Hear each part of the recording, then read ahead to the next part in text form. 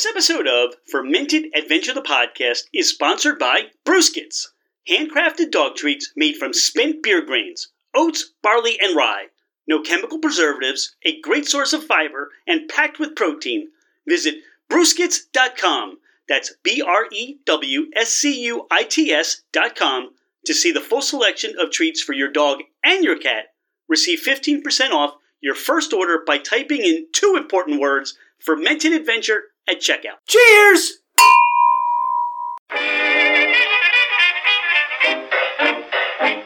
Hello, ladies and gentlemen, craft spirit enthusiasts, and those interested in the intoxicating world of craft distilleries, cideries, meaderies, wineries, and the occasional foray into breweries. It's Rich Shane, and welcome to Fermented Adventure, the podcast, where we bring you the fascinating people that are making the mash, fermenting, distilling, bottling, pouring, and delivering to you some of the finest libations in the world. Before we get started, here are a few housekeeping items. Thank you for bringing the podcast into wherever you are and whatever you're doing. We truly are grateful that you have chosen to listen and make us part of your day. It would mean the world to us if you left a 5-star review. This helps us climb in the rankings, and it makes it easier for others to find us. Don't hesitate to leave us your comments as well. If the podcast didn't meet your expectations, tell us why. We're always striving to improve. You can find us at fermentedadventure.com. We are on Instagram and Facebook as Fermented Adventure. Email us at fermentedadventure@gmail.com. All right, FA Nation, let's meet our guests. We're here at Cellar Beast Wine House with Karen Kozlowski, Matt Check, and Brian Crew. I'm Rich Shane. Dawn Ranieri's here, and this is Fermented Adventure, the podcast. So, Matt and Brian, you were on episode 28 of our Fermented Adventure podcast. So there's a lot of history behind what you've done and how you got into winemaking. If you want to listen to that on the podcast, go back and listen to that episode.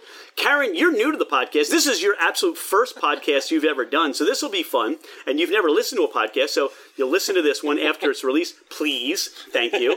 No problem. We're here at Cellar Beast Winehouse, and a lot has happened since we talked to you guys last. Talk about Cellar Beast, how we got here, and how you guys got there.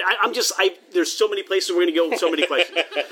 Well, I guess I'll start it off. Over the past, 3 or 4 years now, Karen, that we've always wanted our own thing. So the real thing is how do you make that happen, especially when you don't have the funds yourself. So it's been a lot of time, a lot of thought, and a lot of effort going into building our own project and meeting the right people. Luckily we stumbled upon our partners when we were looking at another property as they were looking at the same time. That one didn't happen to work out. But so what you're saying is you didn't know the people at the time? No. And you said, hey, we do this, you guys do this, you want to bring together forces, right? Exactly. So very cool. From a financial end, they had all of that, and as far as marketing and other facets, they're able to help with those things. Obviously, we bring the wine and cider making end of things together, and it just seemed like a good fit. From the first conversation Karen had with our partner Aaron, it just seemed perfect. So the first place didn't pan out, but basically at the end of the conclusion of saying, all right, this one's not going to work out, it was, how do we do something together? Karen sent over the link to this lovely place that we took over, and by the end of the next week, Aaron and his wife Kim were already checking this place out. And by the end of January, we had a bid in for the place. So it all happened quickly in a matter of 2 months that we jumped on this and really made this happen. So it moved. It sounds like it was all very serendipitous to everything absolutely. Coming together. I guess I have a question. What's the process like when you're looking to, was it specifically a winery you were looking for? Was it a farm you were looking for? Was there a criteria that you were searching for when you were looking? It was a combination of those things. So obviously it would have been easiest for us to find an existing winery, which we did. But a farm would have worked as well, starting something from scratch. But ideally we were looking for something that already had a structure, which this place did. So that worked out really well. So everything kind of really came together. Yeah. And you had been looking for 3 to 4 years while you're honing your winemaking skills and really getting a reputation as phenomenal winemakers, right? Absolutely, yeah. So obviously you want to be able to have a marketability in that regard, that you're known for making quality wine and quality ciders for that fact as well. Yeah, we're going to talk about that because as Dawn and I go, we love cider, so this will be a great place. If you're not, I mean, this is the thing.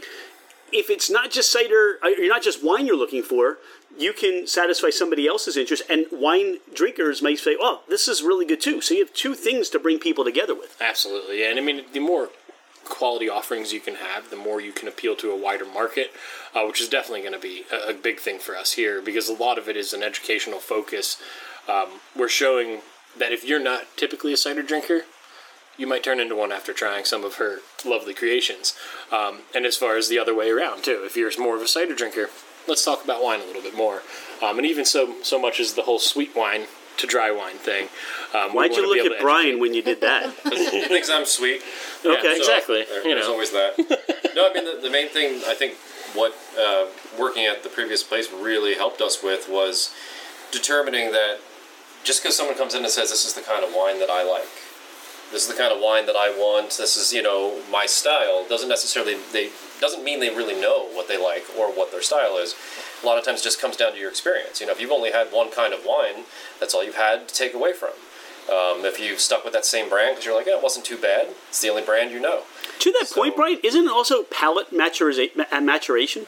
I mean, I can say, because I think we all, and we've grown up more, I think, unless you're in a wine family or parents that really drink wine and know wine and help that experience and help you share that experience, most of us grow up on sweet wine. Right. And then I think what you were saying is that's the one thing people gravitate towards. Yeah, so it's the palate maturation. And what we learned, working previously with people is we would say, hey, you like this one, try this one. You like that one, now I'll try this one. And we'd find the progression to get them to try new things. And before you know it, they may realize that what they thought they liked all this time was not in fact that. It was just the thing that they knew. And that's what I think we've been really shining with, is showing people to get out of their comfort zone. You may find your next favorite thing. And, it just kind of develops, like you said. It's developing your palate, for sure. Now, I love the logo. And talk about the name. How did you come up with the name Cellar Beast? How about you take that one then, Karen, for sure. That was a process. That was a long... Was there a lot of wine and a lot of cider conversation over? There was a lot of that. But it became a combination of a couple of different things. So Brian and Matt and their friend Mark they had kind of a little group of winemakers that they were getting together and tasting and talking. I think they did a couple of videos and things like that, and I dubbed them the Beast Winemakers. Oh, very cool. And then, which we jumped all over. Got shirts made, got stickers made, all that shit right away. We're a big fan of that. That's why the bumper sticker said you're following a Beast winemaker on the trucks, right? Yes. But so then when we started trying to come up with a name for this place, we knew we wanted to incorporate beasts somehow. Cellar Beast sort of sprung from the idea of where we really concentrate our efforts, which is the cellar, which is working with the wine and the cider and trying to, work our hardest in that particular area. But I don't know if you've ever heard the term cellar rat before, which is a pretty common term for someone who works in the wine industry, who you're not necessarily the head winemaker, you're not necessarily the manager of anything, you're just the guy who works in the cellar and cleans everything and does all those little jobs. I have been a cellar rat for many years, and so this is sort of the grown-up version of the cellar rat. We have all become beasts. Taking our passion from the cellar and putting it on the table for everybody and sharing that experience in an educational focused style. Because that's one of the big things about all three of us as well, is that we're all sommeliers through the Wine School of Philadelphia. So education is always a big focus for us. And again, that is part of the maturation of the person's palate, is having that knowledge to share with them and not doing it in a pretentious way that the wine world likes to be sometimes. So we'd like to have that more relaxed, educational focused style of tasting, and all of it comes from our sommelier styles, but then also the time and effort that we put in the cellar. We are so passionate about the products that we create that we love to be able to share it with people, and again, share it in a way that is easily enjoyed and removes that shroud of pretentiousness that could potentially be there.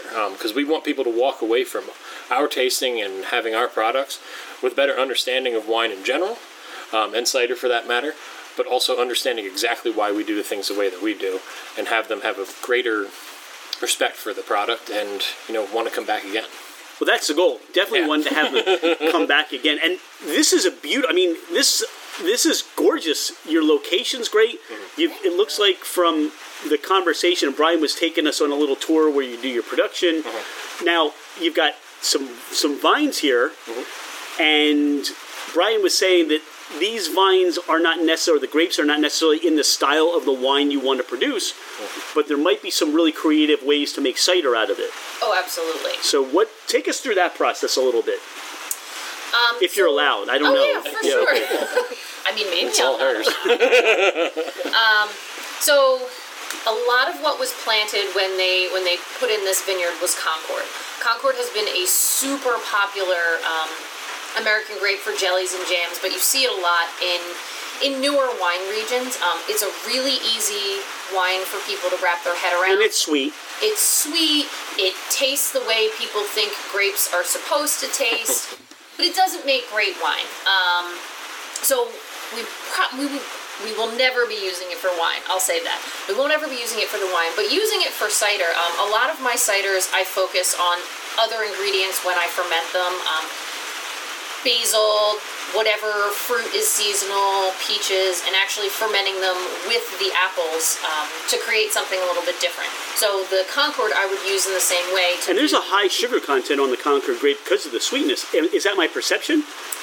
So there is a pretty standard sugar content. All right. To the this is where we're going to Concord. educate me and the podcast listener. You can make any wine as sweet or as dry as you want to. What happens is when the yeast is introduced to the juice, it eats all of that sugar. If you let the yeast eat all of the sugar, there's no sugar left. The wine isn't You have a dry sweet, wine. It's dry, right. So you could make Concord totally dry if you want to.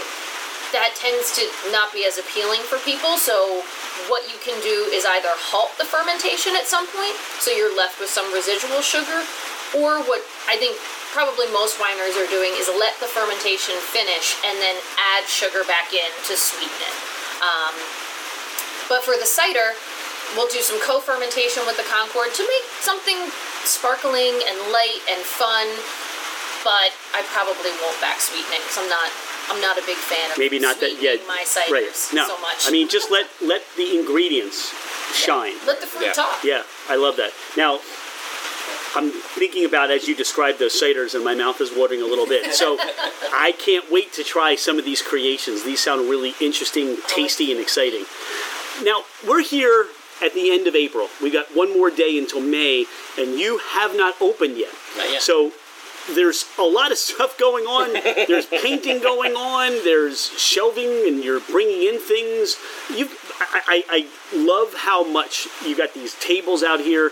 This is really going to be a nice destination spot Absolutely. for people to enjoy. What day do you open to the public? Or there's a soft opening a little bit for people so to... we've been doing some special invites for soft openings leading up to, but the public opening is going to be May 22nd. May Saturday, 22nd. May 22nd, yeah. What's planned for Saturday, May 22nd, besides making sure you have enough product on hand? What can people expect May 22nd? So May 22nd is just going to be kind of more of a free-for-all, but we are opening up our reservation system as well in the next couple of weeks. So a lot of how this is going to happen is the inside of the tasting room is all reservation, and as well as the patio area here. So hopefully we'll just be booked up all the time, and reservations will be fantastic. But as far as all the lawn seating and all the tables and chairs out there, that's going to be first come, first serve, so people can still come even without a reservation as well. Plus, we are going to be doing a little bit more weatherproofing to this patio area. So on opening day, it's literally going to be like, let's see what happens here and see how crazy busy we get. So we don't want to dive in too deep and have too much set up for it, so it's more of just an open, all right, let's see what happens sort of Now, are you thing. bringing in food trucks? Are you guys going to have somebody cooking? What's the plan? So we are planning on having a kitchen. In the inner room, I'm so bad at that. Sorry, No, I you're keep fine. tapping on the You're fine. I love Matt's. He's over you. He's like, yeah. So in the inner room, before our kitchen is set up, we will allow people to bring food, picnic style, so they have stuff while they're here. Initially, kitchen, we're going to be doing once it's set up, cheese, charcuterie. We'll be doing some specials on the weekends. But we will also be doing special events with food trucks. There's a lot of great ones out there. I can picture food trucks, live music. Yeah. You've got your kitchen going. Absolutely. You know, maybe a pig roast. I don't know. That's just my vision. Who Yes. knows? Pig roast sounds Pig roast fantastic. Yeah. cider festival. Yes. I like Pig roast and cider festival. Yeah. Yeah, this is gonna just take over the world. It sounds like a plan Yeah. to me. What's that spot in Schwenksville where they do the folk fest, or that area? Kutztown? Yeah, Kutztown. Kutztown, yeah. Yeah, this is going to be the cider, the Cellar Beast festival. Like, Yeah. Yes. I don't know. We definitely want to have a festival at some point. I mean, we've always toyed around with the idea of moving into like a natural wine festival, because we've gone to plenty of them ourselves now, and I mean, a lot of the focus of what Karen's going to be imparting in our vineyard is transitioning this from an oversprayed chemical vineyard to a biodynamic focused vineyard, regenerate the health in this soil. Their practices previous to us were not that great, so it's going to take a couple of years until we can get the soil converted over. Luckily, they did let a lot of the rows die, so we have plenty of room to plant varieties that we want to plant. So talk about what varieties, what can we, in the next couple of years, what grapes could we see being grown here? What's your thought? This is a bigger question for the vineyard manager over here, Karen. Yeah. So what I'm getting is, Karen, this is your winery, this is your vineyard, and these guys are just window dressing. I mean, you know. They're the faces. Right. Lift that How box. could you do it without them? I know, like, lift that box. This is the look. Because every time I ask a question, it's like, talk to Karen. We've been doing a lot of research about different grapes to put in the vineyard, and right now we haven't made any concrete decisions about anything. I'm a big proponent of different hybrid grapes.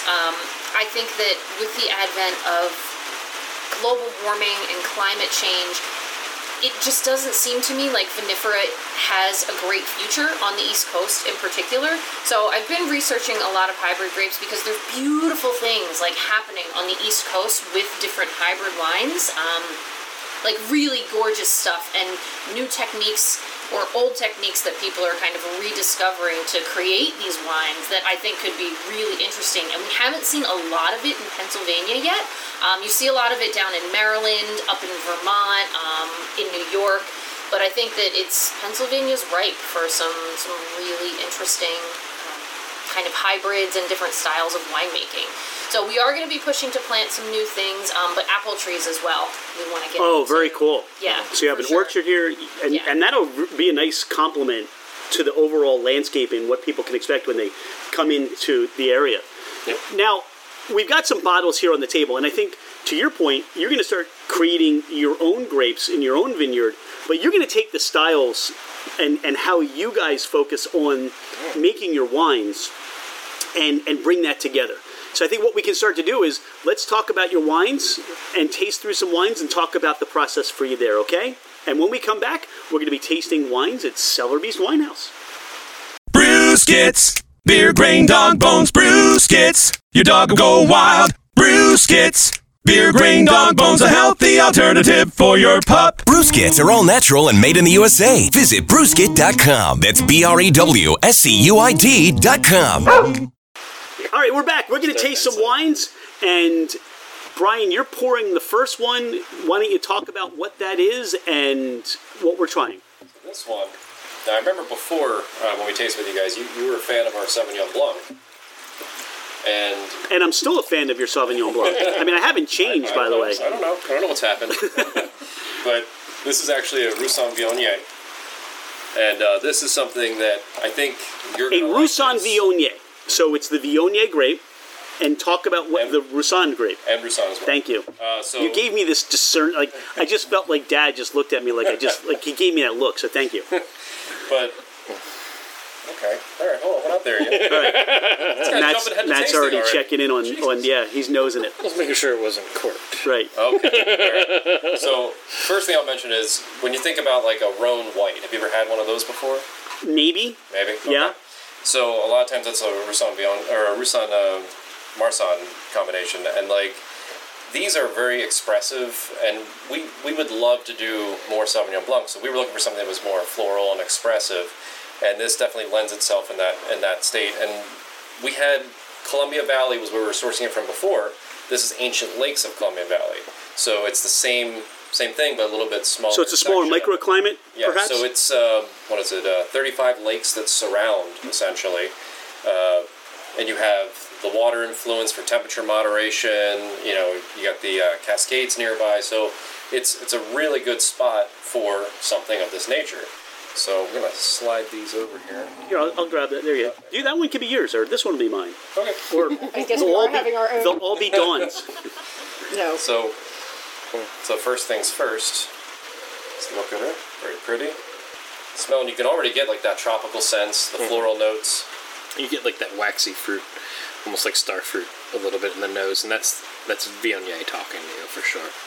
What? Wax fruit? Star fruit? Oh. This is, I see, one of the things for you, and not for you, but for what you do, and for us to enjoy, is the wines that we've enjoyed and shared that you've produced. The nose, you've really given Dawn and I think, more of an appreciation for the nose of the wine, because they're really incredible nose wines. Yeah. More so than other things that we've had, and I think that's really your the technical creativity, or just how well you treat your grapes and making the wine. I think that really comes out. I mean, one of the biggest things from my early years in winemaking was that I found a lot of the wines that were being made by the head winemakers previous to me at my last place was the wines were, white wines in specific, and the rosés were very dull, especially in the nose. I mean, sometimes you didn't even have a nose, and I was like, well, how the heck do we change that? And, you know, we made a lot of changes in our practices, and you do have to coddle your white wines during fermentation because you're controlling your temperatures more, and there's a lot more to pay attention to. But once you get through that primary fermentation and you've created the nose, you've created the palate now, all you have to do is take care of it as far as, you know, get it into a safe place. So, you know, white wines are very intensive for the first month or so, but after that, once you have created that nose and that palate already, you're good to go. Red wines are the ones where you get a little bit more fun and nuance from being in the barrel for, you know, a year or so. So, you know, white wines, it's all about creating the complexity both from the nose and the aroma all the way down to the palate and the finish. If you lose any one of those aspects, you immediately understand that wine now is not full. And if you don't have a full experience with your wine, then the customer is going to feel that as well. You know, yes, for me, I might experience wine on a deeper level from some facts, but again, we want to open that up to the consumer so that they understand all those levels, from looking at your color of your wine, for smelling it, to tasting it, and giving you that full experience. So if any one of our wines isn't giving you a full experience, then we're missing our mark, because I can talk about it all day, but the wine still has to talk too. One of the things I get off the color is, it looks like, I mean, I'm looking at all this wood that still hasn't been incorporated, so, but it looks like this, like lumber, like, or this unfinished pine. Mm-hmm. It's got this nice light. It almost is like, it could be darker, it could be lighter, but it just sets in at that unfinished pine look. Yeah, just a very slightly golden thing. Yeah, that's a use that as a great tasting note. All right, good. Yeah, I like that one. That was really good. Unfinished pine. And the nose, even as I nose it, it almost subtly changes. Like there's a citrus note to it, and it just kind of meanders a little bit. Oh yeah, I mean, this is definitely one of those wines, which it's always good when a white wine makes you sit there and smell it many times before you even go to taste it. That's how you know you have something going on, nice and complex. It smells like the summertime. Yeah, there's a lot of floral notes there, a little bit of honeysuckle. That's funny because I just got honeysuckle right on the mouthfeel. That power of suggestion, you did it to me again. Well, that's the fun thing about Viognier is it's known for having a little bit more body than most of your white wine grapes. So it definitely gives you a little bit of that fuller feel on the palate, which is, I think, wonderful. But it's still enough acidity there that it's bright. And it's, sit out on the porch on a nice sunny day. You're not going to be unhappy with this bottle in your glass. Even a rainy day. A nice rainy day out of the vineyard. It's humid, it's warm, so. What does this pair with? Good question. What will we pair it with? I mean, it's so bright This is goat cheese for me. and racy. I mean, you're talking your your oysters, Oh, any hell kind yeah. of shellfish. When Bad Mother Shuckers comes Oh, here for this a is food the truck. wine. Bad Mother Suckers is awesome. Oh, Yes. yeah. Yes. When they come here with the food truck, this will be one of the top ones that we'll be drinking with them. Absolutely. Yeah, especially at the end of the night where we clean up the rest of the Right. oysters for them. Because this is so bright and has such high acid, like this is your wine that's gonna go well with any like heavier food. Like think like fried chicken, think anything off of the grill, scallops. Yeah, you know, yeah. like Yeah, I wouldn't This is go gonna into cut I wouldn't go through into like that steaks, fat. but maybe even like a nice. You could do this with a pork, like a pork loin. oh, for Oh, yeah. That sure. would go very absolutely. well with that. Yeah. And because maybe it's just me right now, I want to have everything with a wood-fired pizza. This Because is Auburn, great for I was that. telling you, the previous podcast we did with Auburn Road Vineyard, and they do wood-fired pizzas. Oh, nice. And I'm like, I'm dying to have like now this wine with a wood-fired pizza, maybe a little goat cheese, like a white. I was thinking goat cheese, artichoke hearts. Yeah, no, keep going, don't stop. So how do we make that happen? What was that one we got recommended? Kunik. Oh, that crazy cheese, yeah. Cheese. All right, I don't know Kunik cheese. They have it at Wegmans right now. They have All right, one for Place. Wegmans. all right, we'll pick up some Kunik cheese on the way back when we come for your one of the tastings that you're Yeah. doing. There you go. See, here's the thing, and I hope people really will resonate with this. That this is almost you're meeting a winery in its infancy stage, Yeah. but you guys are bringing a master winemaking experience, education to that. So you're really starting at a higher pinnacle. And when people come here, it's really going to be about meet the winemaker, meet the cider maker, where you're going to get a lot of education, and Yeah. you're going to have a lot of quality wines. Yeah, absolutely. And I don't want to discount, that the Pennsylvania winemaking side of things, because you're on the Lehigh Valley Wine Trail, or what is it Well, right now? could be part of the Lehigh Valley Wine Trail if we chose to. So that's more of a marketing play when they use the Lehigh Valley Wine Trail. But it's supposed to help connect all of them. Well, it together, brings. so- If I say, Dawn and I say, let's go out and do the wine trail. Yeah, we're definitely right. part of that So now. when you come off of the turnpike, where we came off of, Yeah. there were at least I think 2 or 3 wineries Yep. that it's not just a destination. And Eight Oaks is not that far from here. Oh, yeah. Eight Oaks Distillery. Wonderful. Yeah, they're Yeah, right Eight over Oaks the is mountain. fantastic. So what this becomes is a little bit. It's a nice day trip. Enjoy Yeah. wine, Yep. enjoy spirits, and enjoy cider, and really have a nice time up here, especially in fall. Foliage season. During the summer, it's going to be cooler climate. A lot of the vacationers come up to the area. Get a good amount of wind up here too, so it's going to cool off those summer days for us up this way. That'd be awesome. But it's like a own little triangle up here between us, Galen Glen, and then Eight Oaks. You can make a whole afternoon out of just the 3 places, and we're all within 10 minutes of each other.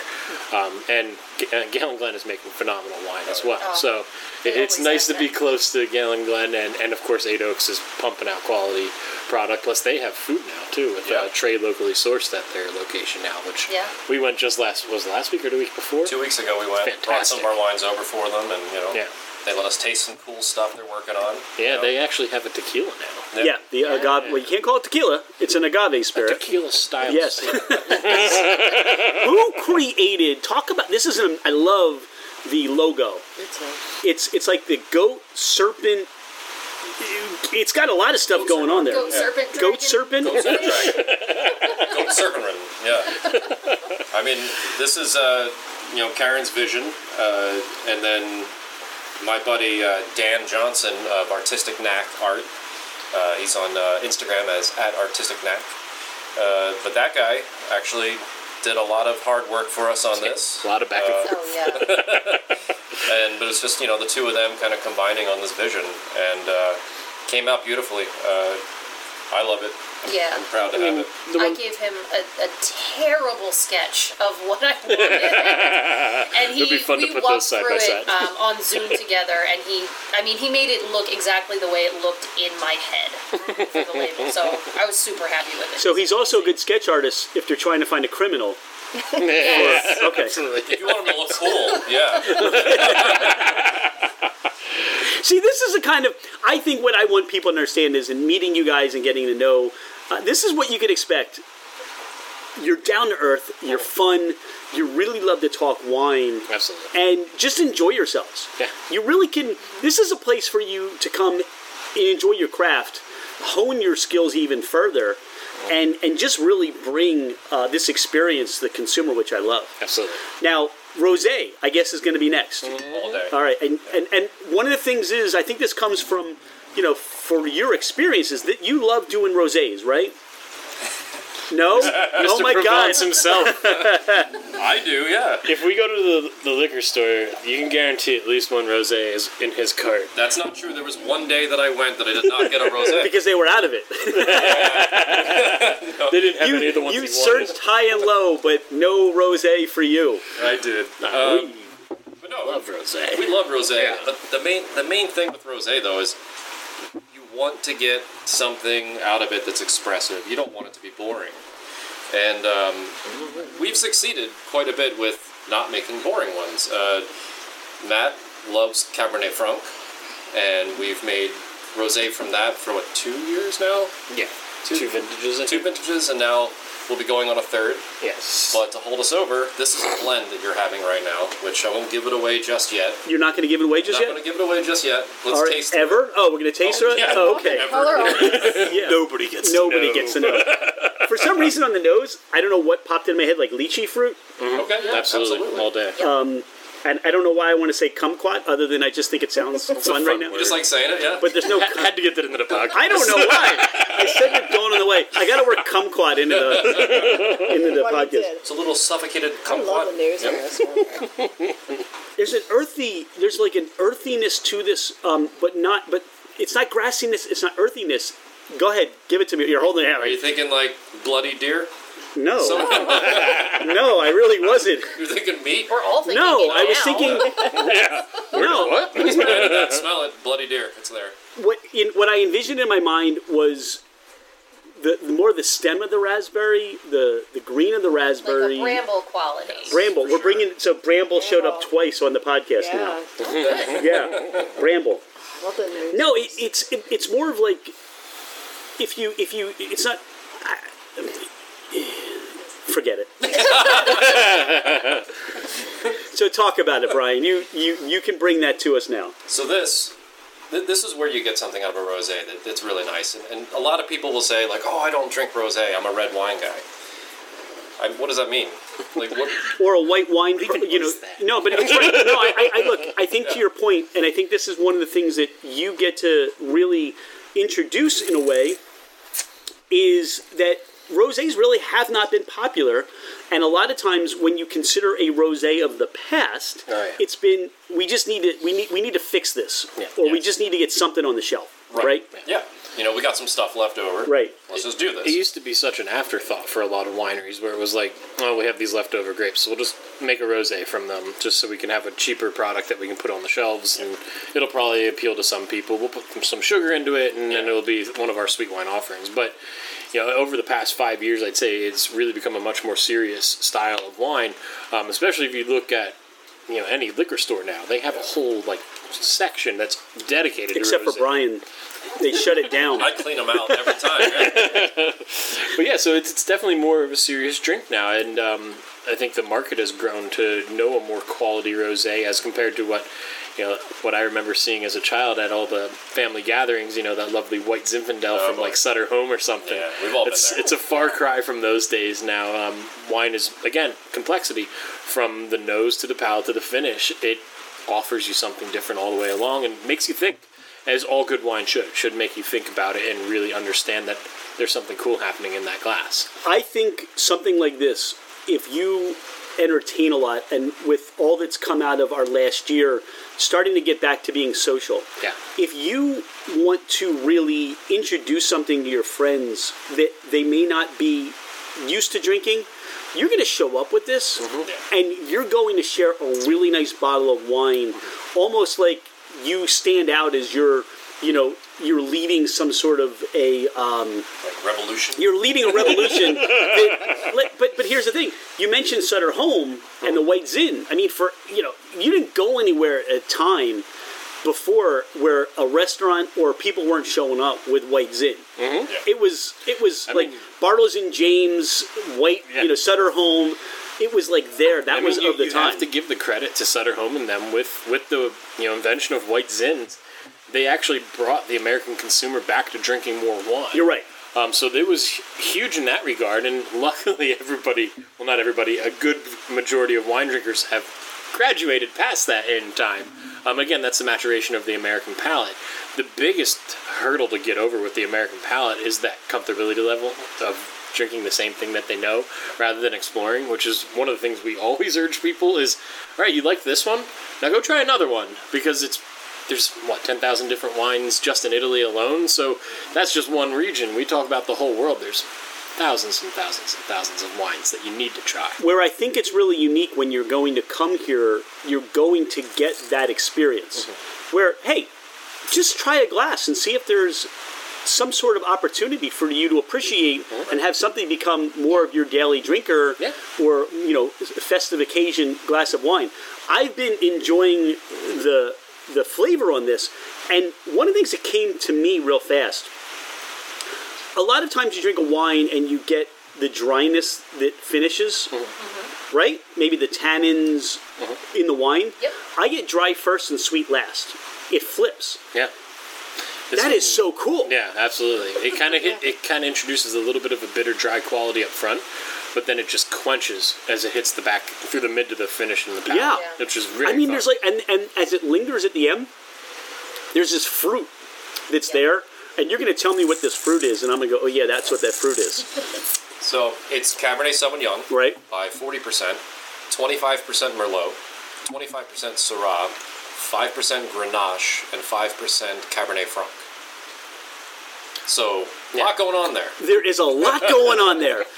I'm trying to taste it, and it's like when you drink a bourbon.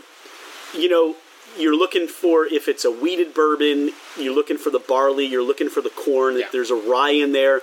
You can definitely meander through that. To your point, Brian, I mean, you're talking about all these different grapes. Now, I'm not sophisticated. I will never tell you, oh, yeah, I got the Grenache right there, and, that's not going to happen. Either one of us. But I can more adapt or more attribute to what is the fruit flavor, or what is it more that I'm tasting on that.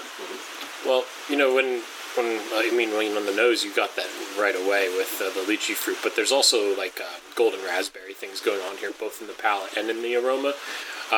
But I still enjoy the little bit of the greenness, the herb quality, which is, again, you're getting a little bit of that Grenache, as you kind of alluded to not being able to notice the Grenache, but there is an herbal quality that kind of hangs out underneath the fruit qualities, which I think, again, lends to the complexity of the rosé itself. But as far as the additional fruits there, I mean, kind of pick. It's almost like a mixed berry pie as far as everything that's in there, just not as jammy. I will say, and I really want you guys to understand, you haven't missed a step. You have, even though it's a new location for you and a new experience, new adventure, new journey. Yeah. I would say the first two wines haven't missed a step. Yeah. You really haven't. And if not, anything else, you've upped your game. Well, that's the one thing that we're starting to learn here, is that we're getting to have more of the control ourselves now, which has been one of the most liberating things for all of us, Right. I believe. Yeah. So now we have all creative control, all choices to what we want to do. So you're going to see even more a passionate showing of what we can do, which is definitely lending to the freedom in our winemaking style that we might have been handicapped a bit in the past. It happens, though, right? Yeah. I mean, You're following someone else's vision. right. Exactly. The person that went to work for the Wright brothers after they flew, they probably were very, on top of them and say, no, that's not our style for flying. Sure. That's not what the next airplane's going to look like. I mean, even Tesla, when he worked for Einstein told him, hey, most of your stuff, it doesn't work.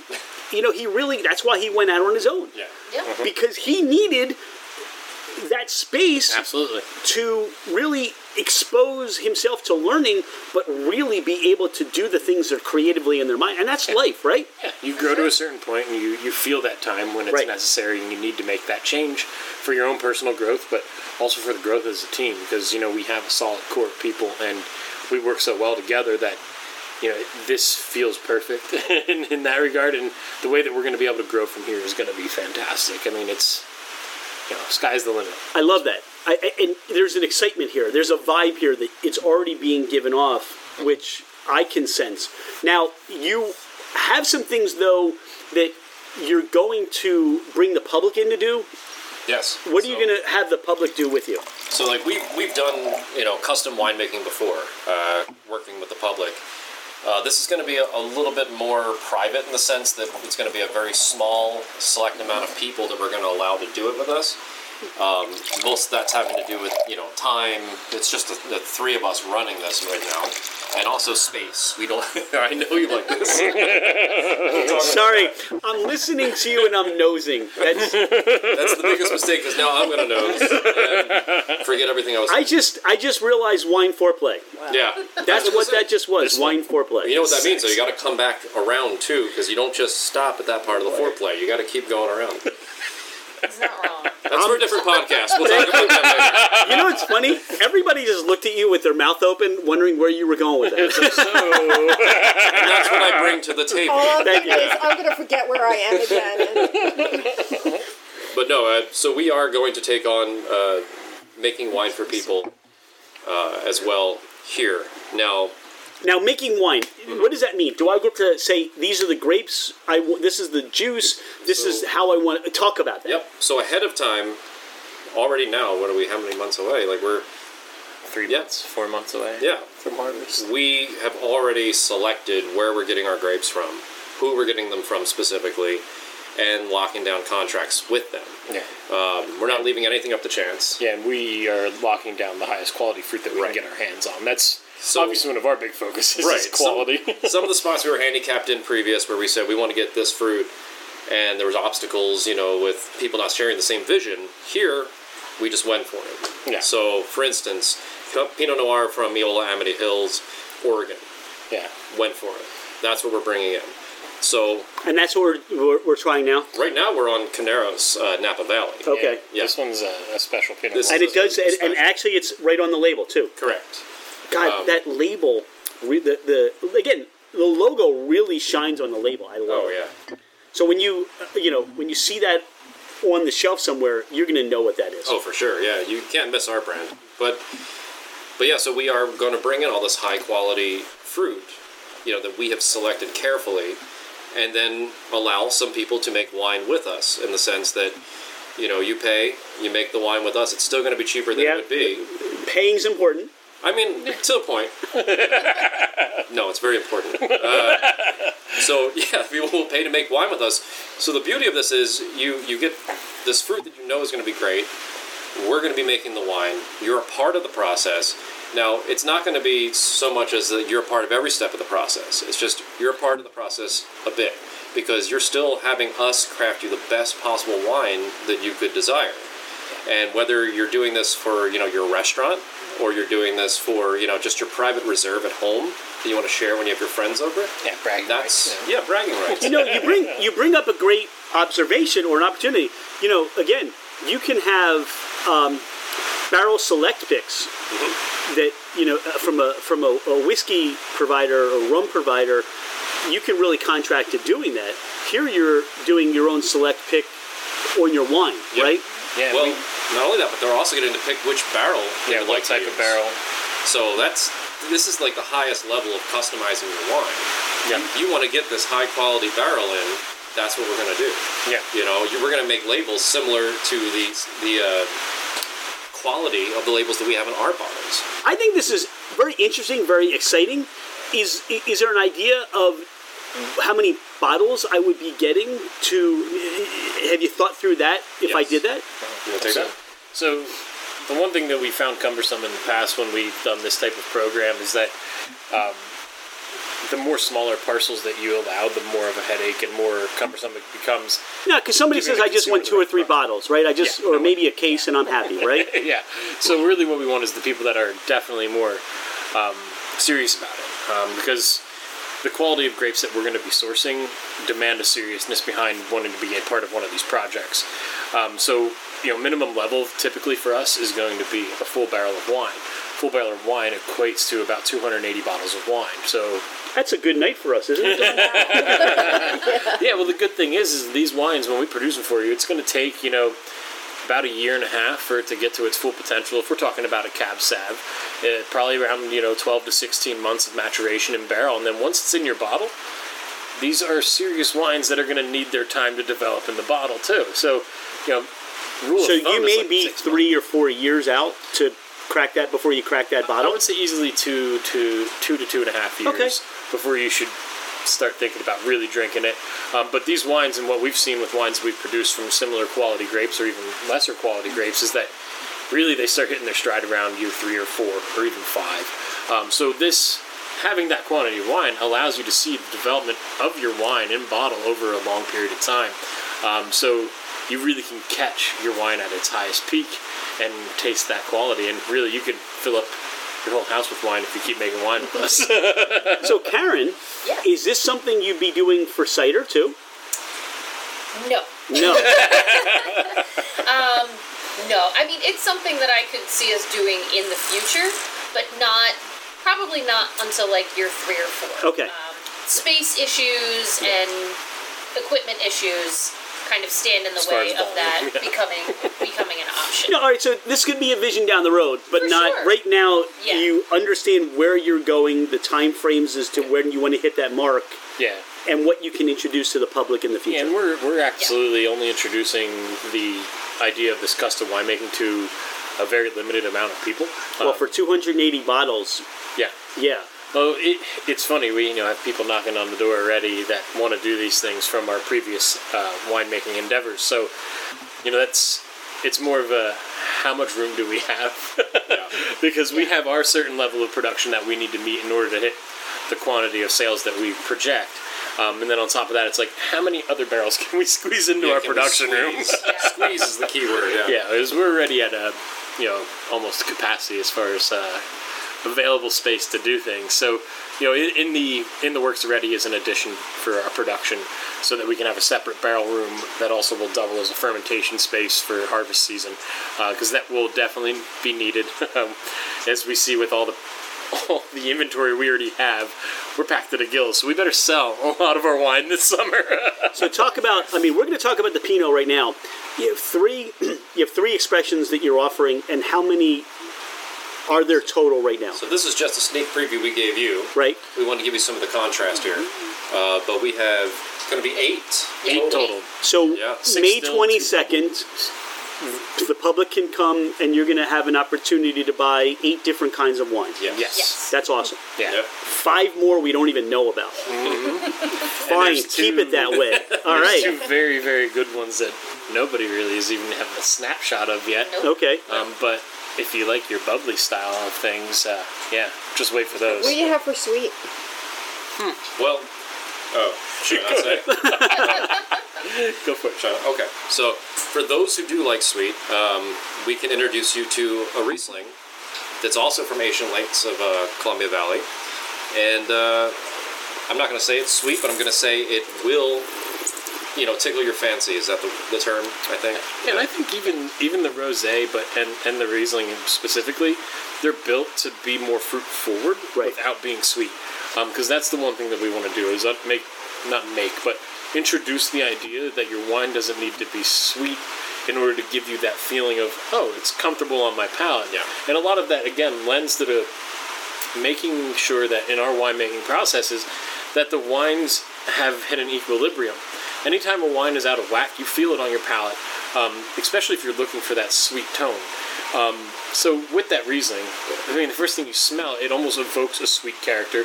Then once it hits the palate, it's juicy. It quenches, kind of like how the rosé did. So that's what we're really looking for, is to evoke sweet without it actually having the residual sugar that says, hey, I'm a sweet wine, you're going to love this. It's like, no, I want you to understand that wine doesn't need to be full sugared up for it to evoke that feeling of sweetness to you.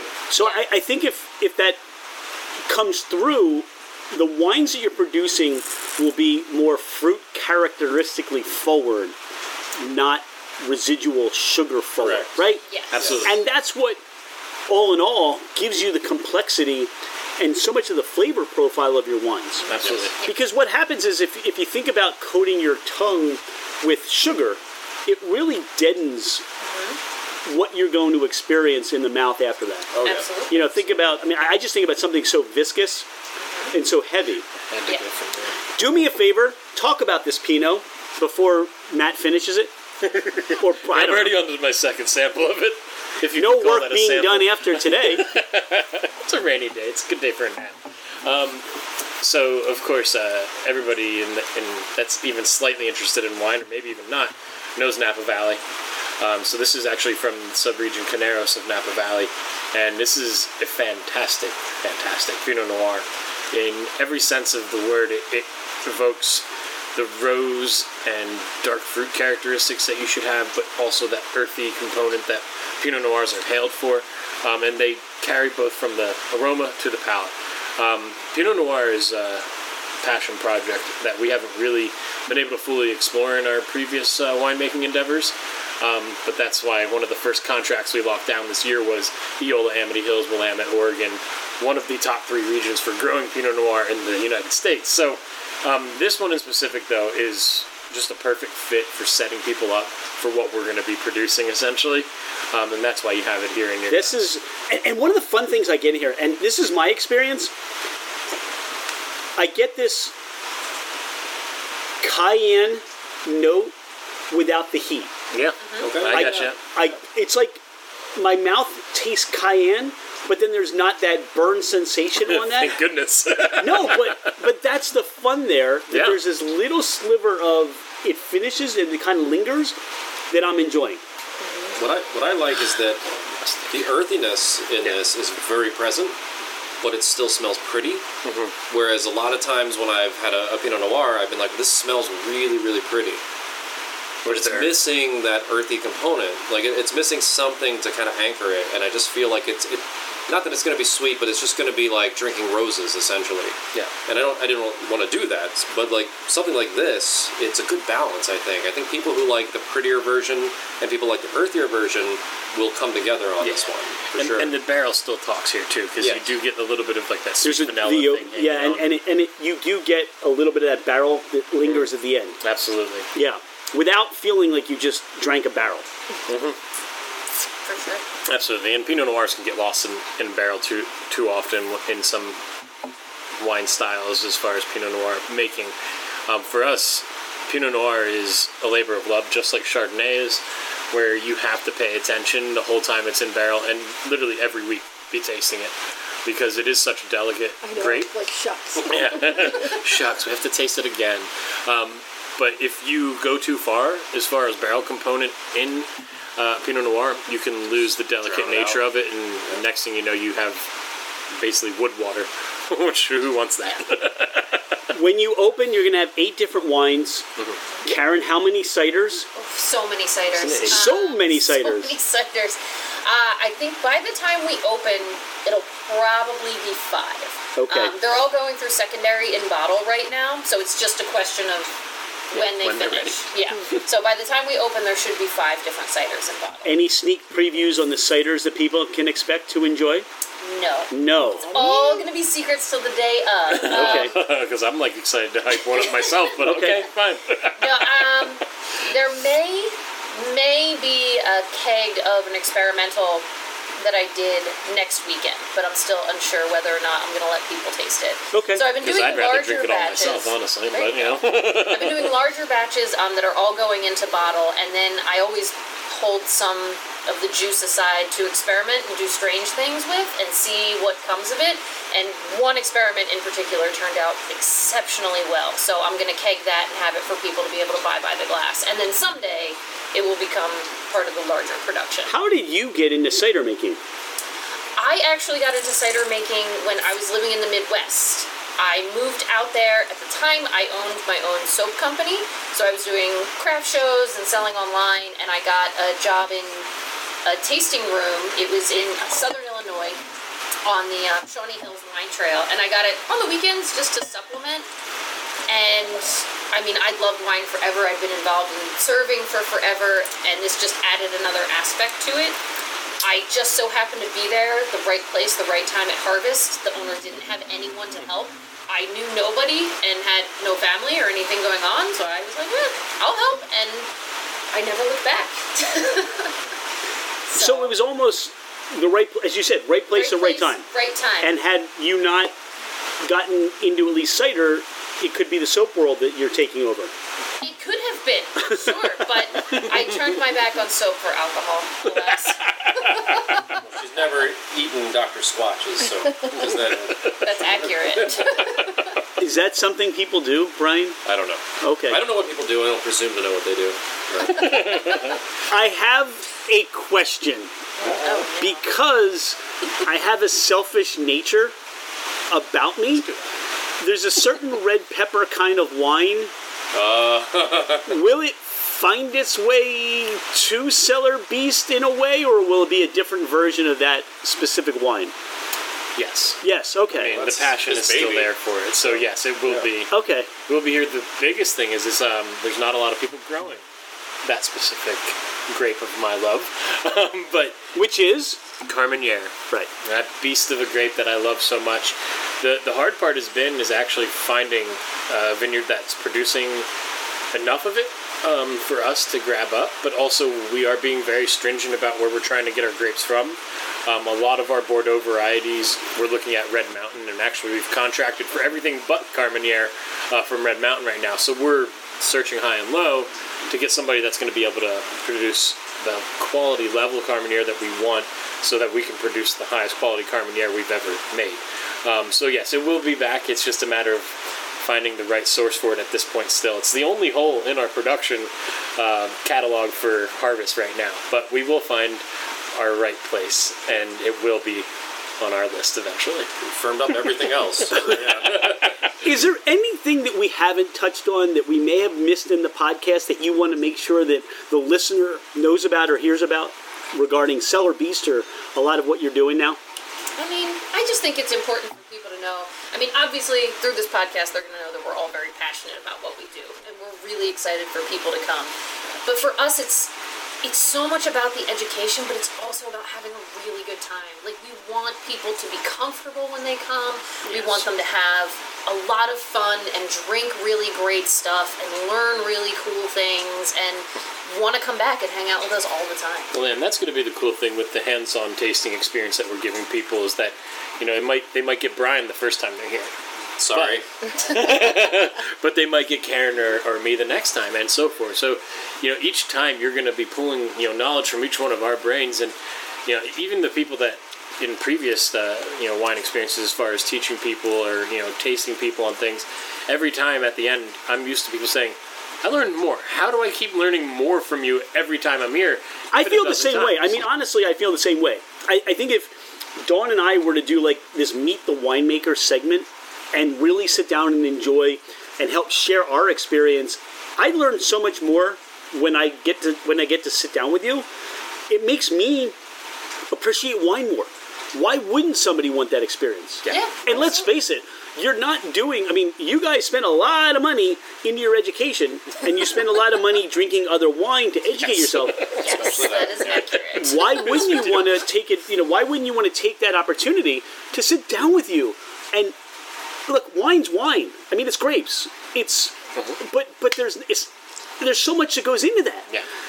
Why wouldn't you want to, if you're going to, like, look, if you're going to drink good cider, you want to learn good cider. If you're going to drink good mead, you want to go, if you're going to drink beer, you know, you want to learn good beer if that's something you're interested in. Yeah. This is an opportunity to really hone your, you know, understanding, and you can appreciate a bottle of wine more.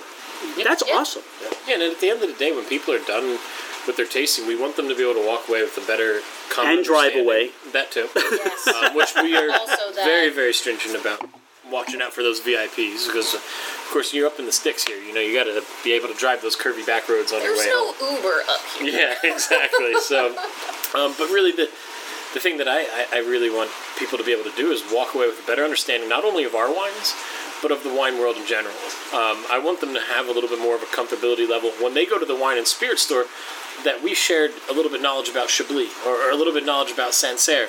You know, some of our favorite regions that have made us love wine even more. But wine regions in general across the world, because I want them to not go into the state store and find their Apothic Red and just walk out with it. I want them to go in there and be crazy like me, spend 2 to 3 hours in there trying to find what they want. I mean, there's so much fun wine out there that if you don't explore it, you'll never know it.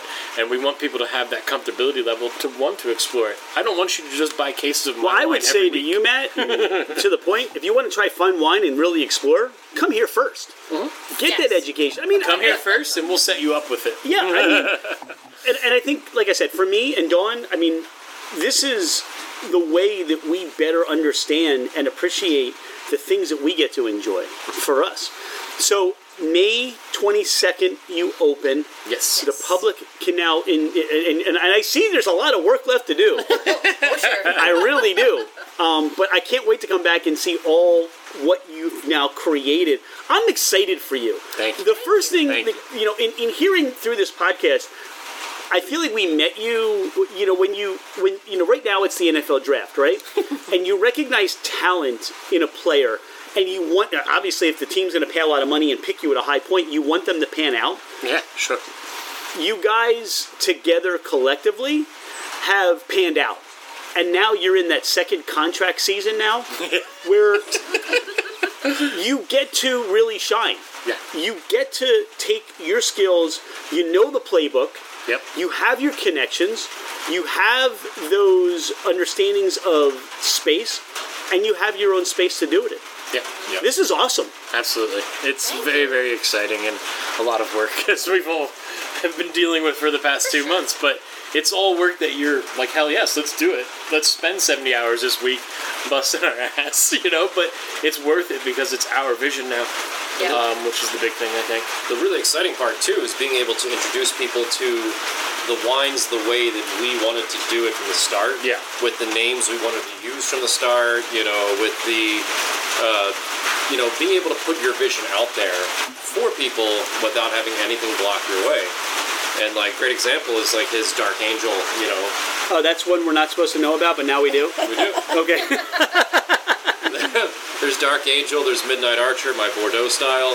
And these are things that, like, couldn't quite be done to the length that we want to do them. Yeah. But now we can. And, like, having that creative influence is huge. And besides cider, you know, you want to talk about natural wine and more interesting styles of wine.